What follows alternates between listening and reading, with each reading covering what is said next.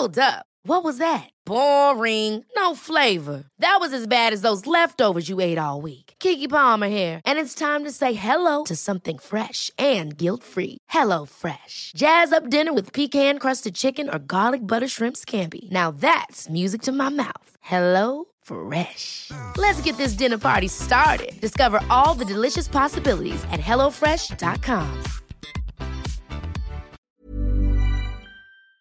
Välkomna hit igen. Det är dags för min filosofiska salong, en av mina favoritämnen, och filosofi kan ju faktiskt alla ägna sig åt.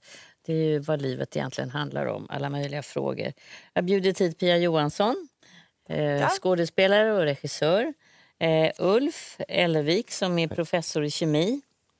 Och jag tänkte faktiskt börja fråga er om identitet. Vad är det för något? Ja. Det är de stora, svåra frågorna. Ja, det är de stora. Det är en härlig fråga. Det är ett ämne. Det är väl ingen fråga riktigt. Vem vill börja? Alltså jag tänker på identitet är ju så... man vill benämna saker vid olika saker vid olika tidpunkter. Men jag tänker också på vem det är som frågar efter identitet. Migrationsverket till exempel. Det är gärna att man ska ha ett pass. Det är det de frågar efter. Och tänka så här, men alla som har sett sitt eget pass vet ju att man är ju inte nöjd med den identiteten. Alltså det finns ju inget värre när man måste, så ska man göra om passet så tänker man så här, men varför tyckte jag inte om mig själv då? Då var jag ju jättesnygg, nu ser jag förfärlig ut på varandra. Så det är också en slags identitet som man då har en väldigt kort stund. Eller man säger att det här är ett äpple, det här är ett päron. Jag är jude, jag är katolik, jag är kvinna, jag är man, jag är hund, vad det nu är för någonting. Hur man vill benämna sig själv. Ändå är det ju inte det man är. Man är ju inte sin identitet. Men vi har någon lust att vilja klassificera oss. Egentligen så tycker jag att vi bara är energi och att vi går in och ut i varandra hela tiden. Så det låter nästan lite som naturvetenskap det där sista. Ja, nej, men och det är ju inte bara vad vi säger i vår identitet, utan det är ju vad alla andra säger. Ja. Och dessutom, det är på så många olika plan. För en del av oss är ju den här kroppen som man kan beskriva på ett vetenskapligt vis. Exakt hur den är uppbyggd och hur den funkar. Men det är också våra tankar som är något helt annat. Som verkligen inte är lätt att beskriva. Så att så det är fruktansvärt svårt. Är det svårt. viktigt då med identitet? Ja, det är det ju. Ja. Oavsett vad man säger så är ju identitet jätteviktigt. Och varför är det? Jag tänker på när man går ut, och då är det första man frågar efter, aha, vad jobbar du med? I Sverige och i alla sen, fall. hur gammal är du? Ja. Eller vilken klass går i om det är ett mindre barn? Alltså vi är så väldigt, vi vill ha reda på, vi vill klassificera någon genom yrket och åldern. Men jag tänker det här som du säger att en sak är vad man har i sitt huvud eller vad man har i sin kropp. Sen är det ju just omgivningen att man blir ju ibland förvånad när man hör hur omgivningen uppfattar en. Då förstår man ju att det är inte alls samma sak som man känner själv eller som man uppfattar sig själv. Så det är också en spännande, tycker jag, spegel som man kanske inte alltid tar reda på. Men jag tror det är så här att vi människor och antagligen många primater också haft en stor glädje av att klassificera saker evolutionsmässigt. Det är någonting vi har tjänat väldigt mycket på.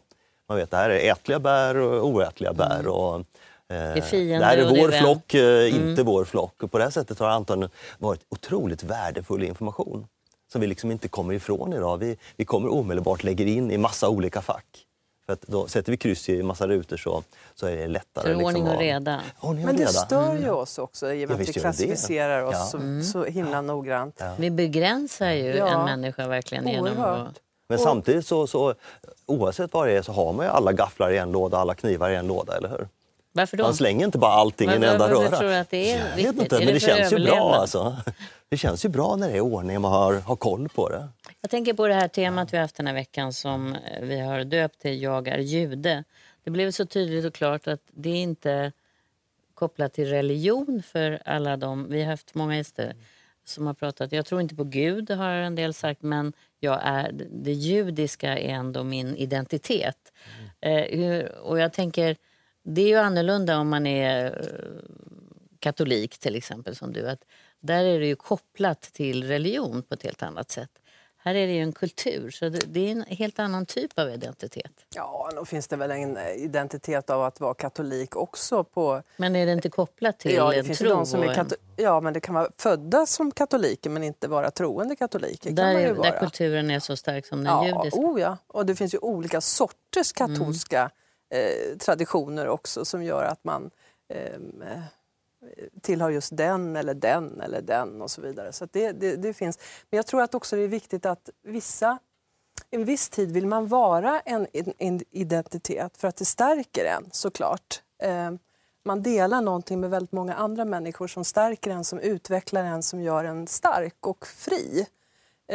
Och kanske också kan kämpa tillsammans eller man kan vinna något på det så att säga, själsligt. Och det tycker jag också är viktigt. Men det kan ju också variera från år till år, jag säga. Det är klart, vi har ju också en identitet, jag menar, som ändå i alla fall mitt ursprung är ju att man är Sverige, vi firar jul, man firar påsk. Sen kanske man inte bekymrar sig så mycket om vad ursprunget är till det här, utan det är snarare att det blivit en form av helgdag som vi liksom tar till oss på något sätt ändå. Den liksom passar in i någon årscykel. Vad är din viktigaste identitet, tror du själv? Det är nog... Nej, det tror jag inte. Jag tror naturvetare. Är det? Forskare, ja det tror jag. Inte professor? Nej, utan nog snarare det sättet som jag ser på världen, det vill säga det naturvetenskapliga. Att jag vill liksom, jag vill ha en hypotes som så här funkar det och sen så vill jag pröva den. Men om du skulle omvandla det då till identitet, hur skulle du titta på med dina naturvetenskapliga ögon på det? Ja, det är svårt. Det är ju ett verktyg som jag har. Att vara en naturvetare är att använda en form av verktyg för att se på världen. Jo, men det kan du inte använda dem till identitet? Kan man inte använda samma verktyg? Kanske, och det går ju att sätta upp hypoteser kring det. Men det blir ju snabbt oerhört komplicerat. Jag har inte tänkt längs just de tankebanorna jag inte tänkt på. Men du pappa också? Det är absolut. Men kommer det först? Alltså det beror på kontexten också. Ja, var precis. är vi någonstans? Och var och när och hur. Exakt. Det är klart, och vilken del man tittar på det. Jag tycker jag skulle återgå till den här judiska temat ändå. För att det blev ju så oerhört viktigt när man som judisk flykting kom hit efter kriget. Och blev en minoritet. Och levde bland annat här på Söder, hörde vi liksom en berättelse om. Stettel, som det här området, judiska samhället kallas. Att det är en minoritet får ett ännu kanske större behov att definiera sin identitet. Än om man lever liksom utan krig och lite grann som vi har gjort. Som inte riktigt kanske hittar den där svenska identiteten lika lätt. Jo, men man tar ju till sig när man bor utomlands så då helt plötsligt blir det här jätteviktigt. Jag har bott utomlands i perioder och helt plötsligt, men nu ska vi minsann gå på Lucia-högtid och aldrig knappt varit på annat än på dagis liksom. Men nu, nej minsann. Så att då blir det på något sätt att man tar till sig det för det ger någon form av stabilitet. Ja, det är intressant. Jag tänker också på att vi är på ett jordklot och vi är alla på det här jordklotet. Det är en slags identitet i universum. Men om man flyttar ut sig själv utanför universum, vad är man då liksom? För att universum är ju uppenbarligen ganska stort, eller hur? Ja, absolut. Man pratar om parallella universum, man pratar om kosmos och hur mycket som helst. Det är också att tänka, men vem är man då i det här? Vad är man för identitet där? En liten skit i rymden brukar man säga. En liten skit i rymden. Ja. Och hörni, ska vi byta ämne? För jag tänker att det är inget litet ämne det heller. Okay. Hur började livet? Ni kan väl suga lite på den karamellen ni där hemma. Vi är alldeles strax tillbaka. Ja, nu ska vi ge oss på en annan fråga. Ingen liten fråga. Hur började livet? Och... jag tänker lite grann på din bok. Vet du inte det vid din ålder? Men det vet ju du, Fia. Ursprung heter i alla fall din bok. Och det låter så. Du kan väl citera en Nobelpristagare, kan inte du göra det? Visst kan jag göra det, absolut. Som du skriver om det. Liv beror på naturnödvändiga oxidationer. Drömmar är och endast en verksamhet av hjärnan och hjärnans livsprocesser är och endast oxidationer. Gud vad jag känner mig... Vad tråkigt. Jag tycker det låter eller är det fantastiskt? Jag tycker det är fantastiskt. Visst är det Berätta det. varför det är Han har ju bara satt fantastiskt. namn på några fina... Ja, precis. Men det blir Nej, ner men- till kemi och Ja, men det liksom gör det ju. atomer och Alltså, molekyler. liv i sig är egentligen inget annat än kemi. Och jag menar, i dagsläget vi förstår otroligt mycket av alla de här kemiska reaktionerna som är liv. Det vi inte förstår är hur allt sitter ihop. För alla de här reaktionerna de går i vartannat. Det sker ju miljardtals reaktioner varje sekund. Om inte ännu mycket mer. Så hela tiden så är det ju processer i oss som äger rum. Och det har vi ju inte koll på. Ännu långt mindre vad som sen händer i hjärnan. Där liksom alla hjärnceller är hopkopplade på ett eller annat vis. Och liksom våra tankar. Så du som kemist då, hur skulle du säga hur livet började? Hur livet började? Ja precis, det är ju en otroligt svår fråga. Vad som troligen skedde var att det har under de första ett antal 100 miljoner år från det att jorden skapades så börjar det bildas vad ska vi kalla för de grundmolekyler som behövs för liv. Och det här har man visat i massor med experiment att de här kan man göra helt utan tillgång till liv. Det är inget problem. De kan liksom syntetiseras av sig själva. Men sen behövs det energi och det är den viktiga grejen. Så det måste finnas någonting som driver det här. Och idag är väl det finns ju ingen enighet i det här, men många forskare tror att livet uppstod i heta källor under vattenytan, djupt ner. Där det då bildas en energigradient som liksom kan börja driva molekyler. Och när det hade skett, sen började det bildas membran som inneslöt det här. Så man liksom fick ett maskineri som var liksom förpackat. Och när det hände, och så började de här kunna dela sig så småningom. Och det började finnas en informationsöverföring. Det här tog ju jättelång tid och en otroligt massa slumpmässiga processer. Men förr eller senare så fick vi någonting som faktiskt kunde överföra information till nästa generation. Och det är liksom början för livet. Får jag få frågan, Ja. är du troende? Nej, inte alls. Kan man vara det och ändå ha det resonemanget? Det finns ju uppenbarligen människor som klarar av det. Men för min del så går det inte ihop. Nej. Utan det blir två hypoteser som divergerar för mycket. kolliderar. Så jag får absolut inte ihop det. Nej. Men vad händer då för dig, för jag är troende, när man dör? Ja, då Livet, så molekylerna har liksom... Ja, då löses man upp och blir ingenting. Det är ju en Och vad otroligt är tråkig... då ingenting? Ja, ingenting är ju byggstenar igen. Som återgår liksom Det i återgår systemet. till samma... Ja. Ja. Så själen finns inte Nej. hos någon? När själen är det ju enligt mig det är ju helt enkelt bara system i hjärnan. Hur cellerna är sammankopplade som en dator. Men du sa själv att det är lite tråkigt att tänka så. För det blir ju liksom det här som... Ja. Religion innehåller ju också mysterier och mystik. Absolut. Och det går ju inte riktigt ihop då. Vissa nu Men mysterier. det finns ju sa du otroligt till mig mycket när vi inte satt förstår. där. Ja. Han tycker ju så väldigt mycket om att baka och laga mat. Han är fantastisk på det. Då sa du så här att ibland sätter jag några surdegar och ibland så vet jag inte varför den ena smakar skit och den andra blir fantastisk. Nej. Och det är ju också det här Det är ju- otroliga att... Men det är ju slumpen.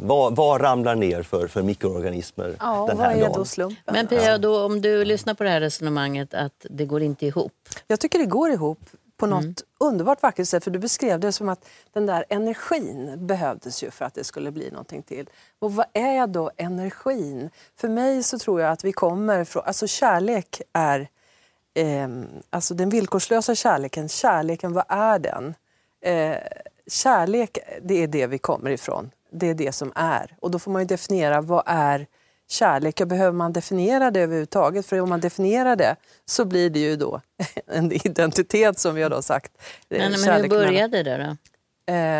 Ja, med den här energin. Och det tror jag är för mig kärleken. Och för mig är kärleken Gud. Gud. Ja. Det är ju onekligen så att mycket av livet går runt just för kärlek. Det är ju mer eller mindre det som I liksom... kemi. I kemin, absolut. Men det är Gud är den onekligen en stora kemisten. väldigt kraftig drivkraft för allting. Det är ju liksom att vårt belöningssystem är ju det som verkligen driver oss framåt. Det är det som gör att vi blir hungriga och vi äter god mat. Och det är därför vi blir förälskade, vi har sex. Och sen kan vi sprida våra gener i nästa generation. Men du, jag tänker det finns ju vetenskapspersoner som säger att de kommer till ett stadium där de blir religiösa för att det plötsligt går inte att förklara saker som de har varit vana som naturvetare att kunna förklara. Alltså det vill säga det finns någonting bortom det här, något mysterium som gör att de blir ödmjuka kanske också, men också religiösa. Det är mycket som vi inte förstår än. Men det är ju bara en fråga om att forska. Och som tur var, det finns ju oändligt mycket att forska om. Det råder ju verkligen ingen brist på områden att forska om, som tur var. Så att forskare kommer inte bli arbetslösa på länge. Så att, däremot fler är naturvetare. Däremot är det är inte på något sätt några mysterier. Inga mysterier, tycker det är bara svårt att, det är inte bara självklart idag att förklara det. Men jag menar, hade man på 1600-talet försökt förklara elektricitet, det var ju inte självklart. Men idag förstår vi det ganska väl. Så att det är bara fråga om att hur mycket vi lär oss. Hur reagerar du? Vi lär ju vara ett av de naturvetenskapligaste länderna i världen. Ja. Vilket skiljer oss från andra länder. Framförallt katolska länder. Ja. Och det är ju också, vi är också så sekulariserade så vi tror ju väldigt mycket på naturvetenskap. Ja. Är det här, stänger man dörrar till det som Pia upplever, tänker jag? Att det är mysterier och allt kan man inte förklara. Och nej, verkligen inte. Det är ju viktigt att också konstatera att naturvetenskap är ju ingen religion. Absolut inte. Naturvetenskap är egentligen bara en metod att försöka förstå världen. Det är ett sätt att ställa frågor. Det är egentligen inget annat. Så att, utan då ställer man frågor, sätter upp en hypotes och ser, kommer det här kunna förklara det jag ser? Ja eller nej? Är det här det bästa sättet att förklara? Och för mig är inte Gud det bästa sättet att förklara det jag ser. Utan det finns andra förklaringsmodeller som jag tycker är bättre. Blir det ett vilseledande sätt i dina ögon? Absolut inte, utan det är ju var och en får givetvis tro det de vill. Men jag vill också veta. Alltså jag vill också ha också det behovet att veta och komma vidare i och förstå saker och få det förklarat för mig och så vidare. Men där tycker jag att naturvetenskapen kan vara väldigt sträng och alltså när man försöker gå utanför naturvetenskapen så är det som att nej, då får man inte tänka till exempel vad händer efter döden. Nej, men då är det slut. Ja, men tänk om man fick hitta... Absolut, och det får man tänka. Ja, man tänker också på att vi går och pratar i mobiltelefoner. Ja. Alltså det hade vi ju inte trott när jag föddes att man överhuvudtaget skulle kunna göra. Men tänk då i en annan framtid där vi bara pratar telepatiskt med varandra som naturfolken gjorde en gång i tiden. Det verkar ju också så här, nej, vem är du som säger det och så vidare. Men då tycker vi det är konstigt nu, men i framtiden så tycker vi inte det. Men är inte det som driver en forskare, att det som är konstigt måste man hitta förklaringar till? Det vill man ju väldigt gärna göra och jag drivs ju av en enorm vilja att förstå saker. Och då är ju naturvetenskapliga metoden ett otroligt kraftfullt redskap för det här. För det är ju liksom en hjälp att hur ska jag förstå det här? Jo, men jag ställer den här frågan och sen försöker jag att falsifiera den här. Så vad är det? Att försöka, utan säga att jag har en jättefantastisk teori. Då är det första man måste göra är att försöka hitta, då måste man ha djävulens advokat och försöka hitta alla fel på den här. Så det är ju vår huvudsakliga uppgift, vi hittar alla fel vi kan. Och hittar vi inte så jättemånga fel, men då kanske det inte är en dum idé ändå. Så det är liksom det det går ut på. Men för man delar ju ofta numera alldeles mycket, tycker ju många människor, in kroppen till exempel, i olika delar. Medan en kemist, tänker jag, mycket mer ser att det här, allt hänger ihop. Ja, det är klart allt hänger ihop, liksom, mer och mer. Men det tränger inte riktigt fram. Om man ser på ett sjukhus så är det väldigt uppdelat. Ja. Nu kommer ju en otroligt spännande forskning kring vårt mikrobiom, det vill säga alla de bakterier som finns i oss och hur de är sammankopplade, inte minst med hjärnan. Det är otroligt spännande forskning. Förstör han för dig nu, tycker du? Absolut inte, tvärtom. Jag älskar kemi, fysik, eftersom det är ju det är en annan sida av forskning. Alltså det begränsar inte mig, tvärtom. Det lyfter mig. Därför att Gud vill också bli forskad på. Man vill ju också veta. Jag tror ju, jag säger ju inte att jag vet. Vad är Gud för dig? Kärlek. Ever catch yourself eating the same flavorless dinner 3 days in a row? Dreaming of something better? Well, HelloFresh is your guilt-free dream come true, baby. It's me, Keke Palmer. Let's wake up those taste buds with hot, juicy pecan-crusted chicken or garlic butter shrimp scampi. Hello Fresh. Stop dreaming of all the delicious possibilities and dig in at HelloFresh.com. Let's get this dinner party started. Hey, it's Danny Pellegrino from Everything Iconic. Ready to upgrade your style game without blowing your budget? Check out Quince. They've got all the good stuff, shirts and polos, activewear, and fine leather goods, all at 50 to 80% less than other high-end brands. And the best part? They're all about safe, ethical, and responsible manufacturing.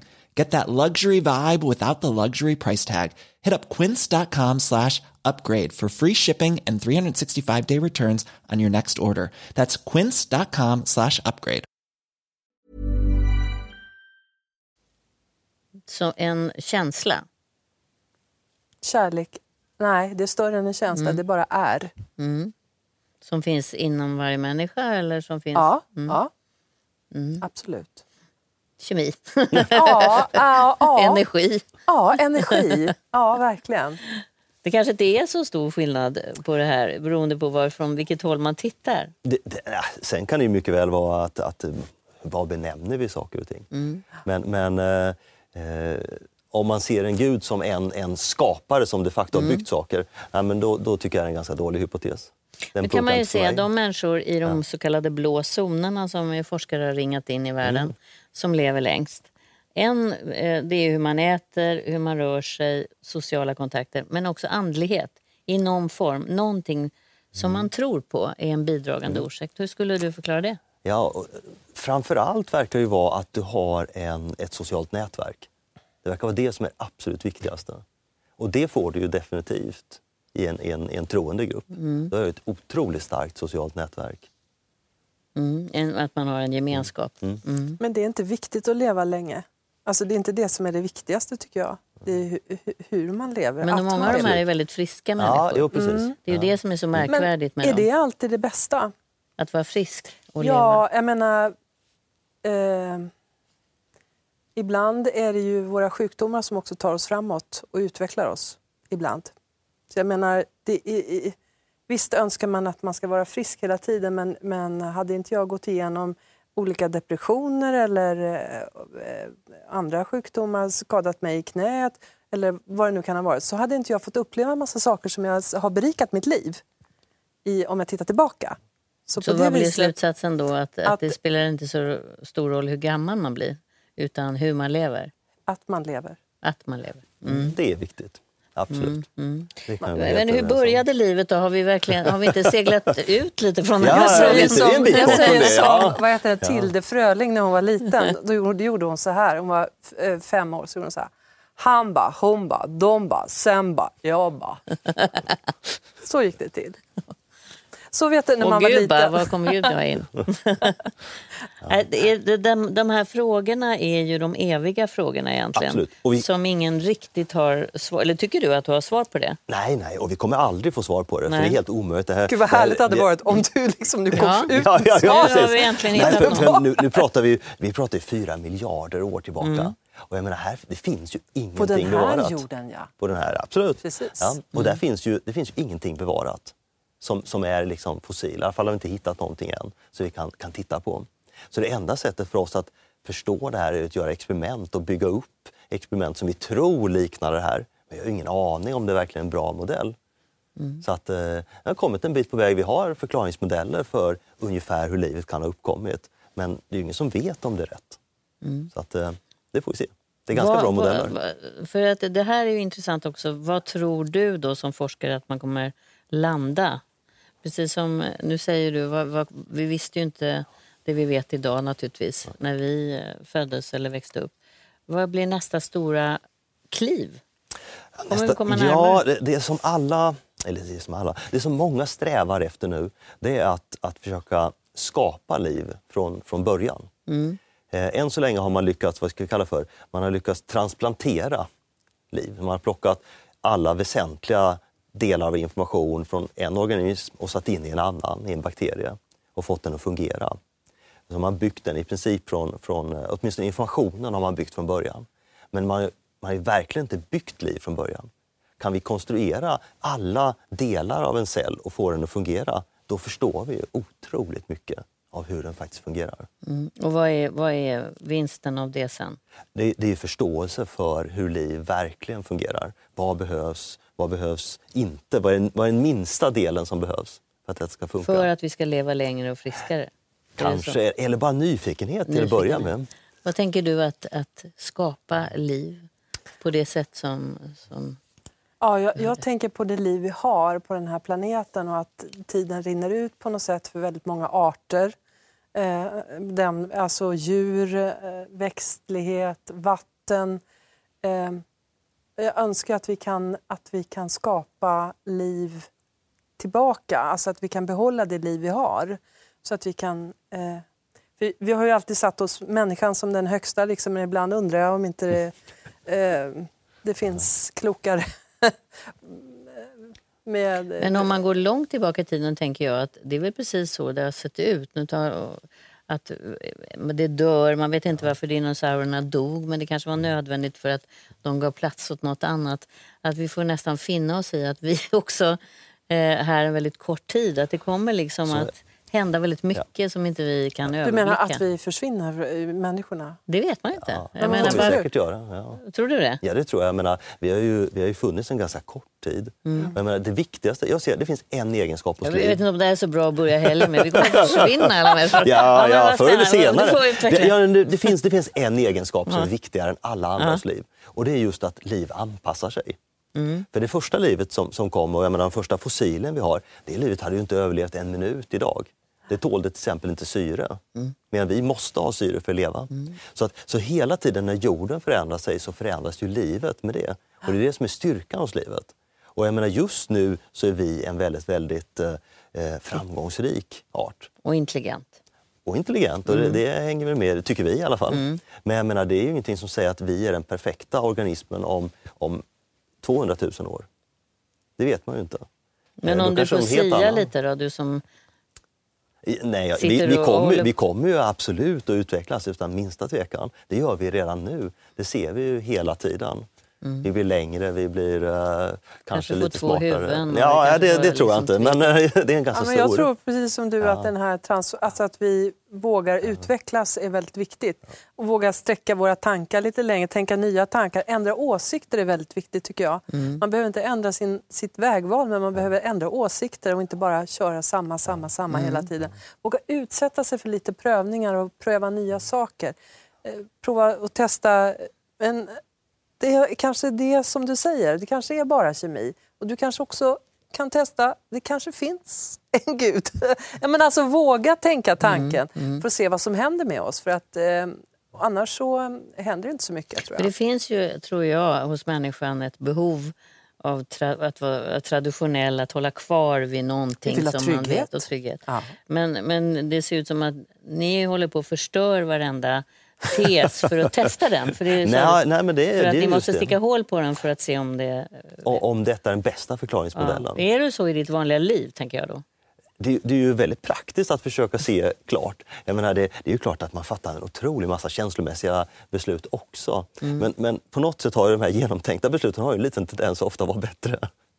Ja, det kan jag hålla med om. Men det har ju också med ens erfarenhet att göra. Absolut. Och vad man har samlat på sig och kanske också inre visdom. Du får ju leva ganska många liv, tänker jag, i dina roller. Ja. Det har jag alltid varit så avundsjuk på med skådespelare. Att man kan få... Det är aldrig för sent, Malou. Ja, jag vet. Jag testar det mesta. Men att man går in, nu skriver jag, så det är lite samma sak. Man får gå in i karaktär och experimentera med sina roller och sin persona på något sätt. Ja, men du använder ju ändå bara av dig själv. Ja, så det är egentligen du hela tiden? Ja, det är det. Fast jag tänjer ju på gränserna såklart. Och så lånar jag... Blir man en mognare människa och får testa allt det där fullt ut? Alltså mognare vet jag inte, men det är härligt att få pröva. Har du haft lust att vara skådespelare? På sätt och vis så är man ju det när man föreläser. Då går man in i en form av roll där man måste förklara på ett lite annat sätt. Men inte på en scen, att en helt annan roll. Men du kan aldrig känna ett sug så där som jag gör, att man går in i en annan känsla som man inte kanske vågar eller haft möjlighet att pröva. Man kan bli en mördare eller man kan bli svartsjuk eller man kan bli elak eller man kan bli allting. Ja, det är spännande, men nej, det är inte riktigt min grej. Jag spelade Petra von Kant som var en Ja. ganska elak människa, alkoholiserad så. Och jag har väl aldrig mått så bra på kvällarna när jag kom hem. Kunna gå hem från jobbet. Du kunde känna dig så god och bra själv kanske. Ja, så avslappnad och härlig och glad och tillfreds med livet. Du, när du skrev Ursprung, vad tänkte du när du skrev den? Vad ville du berätta? Ja, jag vill förklara vad liv är. För att jag tror inte att vi förstår inte riktigt vad liv är. Så att det var liksom min huvudsakliga bit. Du, det blir sista ordet. Ja, Sen får man precis. läsa mer i din bok och titta på dig på teatern. Ja. Och så Ever catch yourself eating the same flavorless dinner 3 days in a row? Dreaming of something better? Well, HelloFresh is your guilt-free dream come true, baby. It's me, Keke Palmer. Let's wake up those taste buds with hot, juicy pecan-crusted chicken or garlic butter shrimp scampi. Hello Fresh. Stop dreaming of all the delicious possibilities and dig in at HelloFresh.com. Let's get this dinner party started.